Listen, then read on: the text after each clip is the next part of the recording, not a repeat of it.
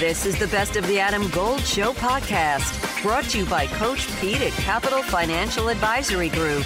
Visit us at capitalfinancialusa.com. But right now, we are focused on what's going to happen between the Panthers and the Giants in East Rutherford, New Jersey. After the game is over, I know three gentlemen who will get together and do a Panthers Playbook podcast.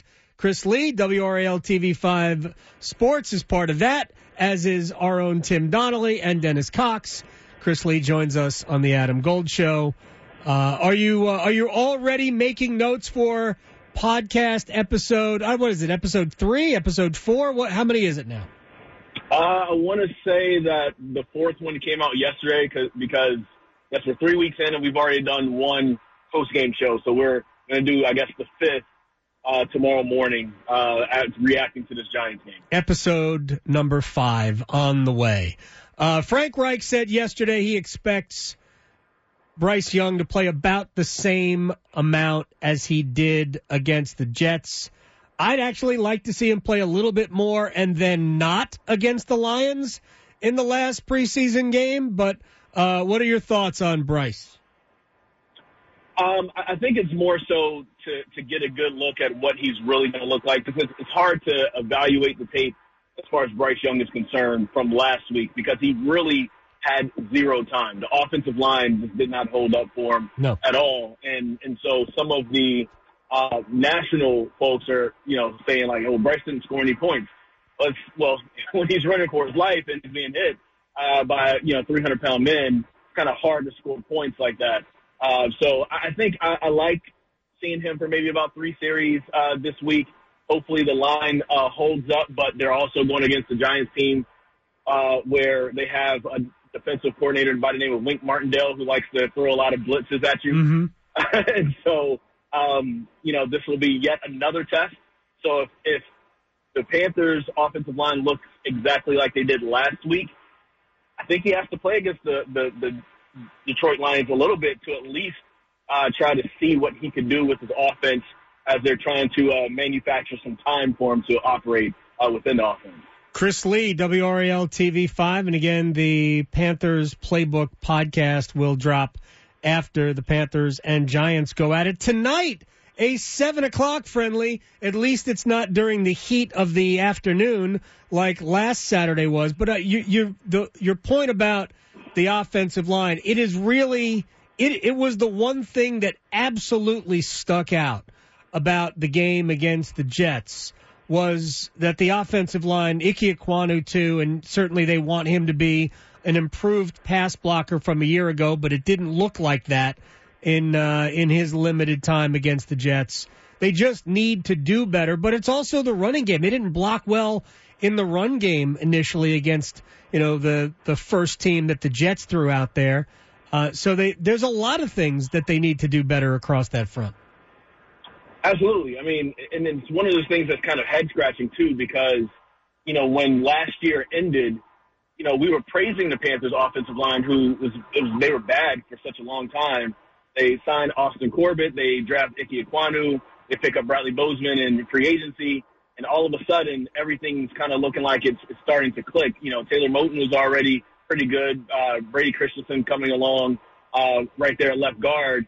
And so you kind of figured, of course, Austin Corbett out with the injury, you kind of figured that still it would be at least able to hold up. And so that is the head scratcher. So especially with them having the same offensive line coach, that hasn't changed. So we're hoping that they kind of get their act together. And, another thing with the run game, Miles Sanders is probably going to be out for the rest of the season and just kind of tweak his groin. So, it'll be on Raheem Blackshear. It'll be on Chuba Hubbard. To look pretty good for them, in the run game. But another thing, too, is Frank Reich said after the game that they were very vanilla. They didn't do anything within their scheme. So the plays that they called, the way that they approached offense last week is not how they're going to look in week 1 against the Falcons, according to Frank Reich. So, I get that from a tape standpoint. You want to kind of take people by surprise. Sure. But also it's starting to get a little concerning as to how this team is going to look because, with a bad coach and a fired coach and an interim coach last year, they were able to get 7 wins. And if they don't at least get that with more talent, a better coaching staff who knows what they're doing in the NFL, then, that's it's going to look really bad on Frank Reich and maybe even David Tepper as well. All right. Well, I'm not quite there in the alarmist category. I'm not saying that you are. I understand that their Panthers fans aren't given to optimism all that much, right? I get it. I totally understand that we're always waiting for the other shoe to come crashing down on the Panthers, but.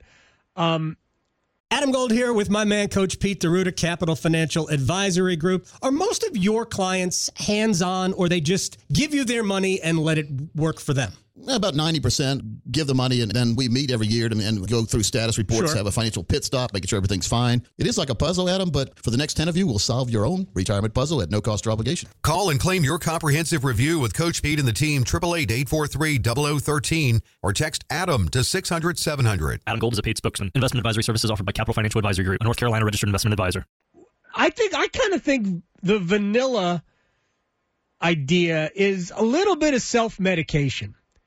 Like, every team is vanilla in the nobody's doing razzle-dazzle. Actually, I have seen some teams do razzle-dazzle. I don't get it. But I have seen some teams do some creative things in the preseason. I'm not even sure why you would ever do that in a game that doesn't matter. But but every team is pretty basic. I know the Jets stunted a few times on the defensive front, which is a little odd, and just maybe shows you how they treat the preseason, which is kind of crazy. But I still think the basics should be able to be handled. You should be able to run block, even if it's just straight ahead, and you should be able to pass block better than they were. Here's the other thing, though, about them, and the Terrace Marshall injury, I believe, also highlights another area of concern for me. I don't know how much Adam Thielen and DJ Chark are going to play, but there's an opportunity for somebody in the passing game. I know they've used Laviska Shenault in kind of almost a Deebo Samuel-like role, but just not as often, obviously, for various reasons. They have other players who are better, but maybe Shi Smith can step up. There has to be a weapon, like a dynamic weapon that they can use that isn't only DJ Chark. Yeah, and speaking of Laviska Shenault, kind of going back to your earlier point about the vanilla, none of the alignments that I saw in practice at training camp, the 3 times I saw them practice, they didn't use any of that last week, so that's a part of it. They just didn't use Laviska in the way that he'll be used in the regular season, and so that'll happen more often, I think, than what we saw against the Jets. But as far as another weapon stepping up, and another thing to consider too is Damiere Byrd, somebody they had a lot of hope for. Used to be a Carolina Panther, went away, bounced around a few teams.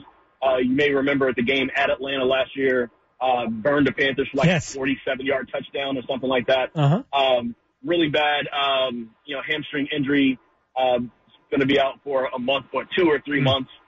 They put him on IR, so his season is done already. And so they were looking at him being like one of the extra gadget guys or speed guys that they can have on the outside. So now I'm looking at somebody like Derek Wright, who actually was the highest rated quarterback according to PFF. I'm sorry, wide receiver, excuse me. Right. Highest rated wide receiver for the Panthers, last week. He had a pretty good week, with the, second and third team. So maybe there's room for somebody like him to step up in this place. And then also I would like to see maybe them use the running backs in the passing game a little bit more. That's something also that we really didn't get a chance to see. Bryce Young dumping it off to Raheem Blackshear or Chuba Hubbard. So it'll be interesting to see if any of that is different tonight. That's one of the main things I am looking for myself is, I get it if you want to be a little vanilla, as Frank Reich called it, but at least try to show a little bit more, not only just for the fans' sake, but also just to get these guys the necessary reps against actual competition. Yeah, and I mean, again, I said it at the beginning, I would play Bryce Young into the second quarter, but it really sounds like it's going to be 2-3 series. Again, I think about 10 to 15 plays for Bryce Young. Real quick for Chris Lee before I have to let you go. Defense, we never talk defense because I think we're all very comfortable with what the Panthers will put out there defensively, but is there an area of concern on the defensive side of the ball that maybe concern is not the right word, but that you're looking for maybe some improvement over last week? Yeah, there were some missed tackles that I wasn't necessarily fond of. And, it was the first preseason game. In these practices, these guys aren't really tackling each other. So, and it's been since, the first week of January since these guys have actually tackled somebody to the ground in live competition. So, it's probably going to be tough to get into that groove. That's what I want to see. And especially with Deion Jones, who actually had an exclusive interview with him, which he's on the latest Panthers Playbook podcast. He was the lowest rated defensive player. And he's somebody that has been a really good defensive player for Atlanta and then had a good year last year in Cleveland before he got injured. He had 2 missed tackles last week. And then, of course, Jamie Robinson, came out of Florida State. He was, I think, a 5th or 6th round pick for the Panthers this year. Abanikanda really put a nice little move on him and left him in the dust to score a touchdown in that Jets game. And so, and Jamie Robinson is known as somebody who's a great tackler, a great hitter. So I'll be interested to see if the defense kind of shores that up a little bit. You kind of figure as the season goes along, that will get better. But that's the one thing I'm looking forward to. I'm wondering if Brian Burns is going to get a series or 2. I know he didn't play last week, but it'll be interesting to see also what the Panthers defense looks like with a better pass rush because Burns nor Marquise Haynes or Justin Houston played last week. So those are going to be the main pass rushers. So I'll be interested to see what that looks like. But overall, I'm not too worried about the defense right now. Yeah, I mean, there's not a real reason to be worried about one of the top 10 defenses in the NFL. Chris Lee, WRAL TV 5. Panthers Playbook podcast. Be looking for it after the Panthers and Giants do their thing at MetLife Stadium. Thank you, man. Yes, sir. Thank you. You got it. Chris Lee here on the Adam Gold Show.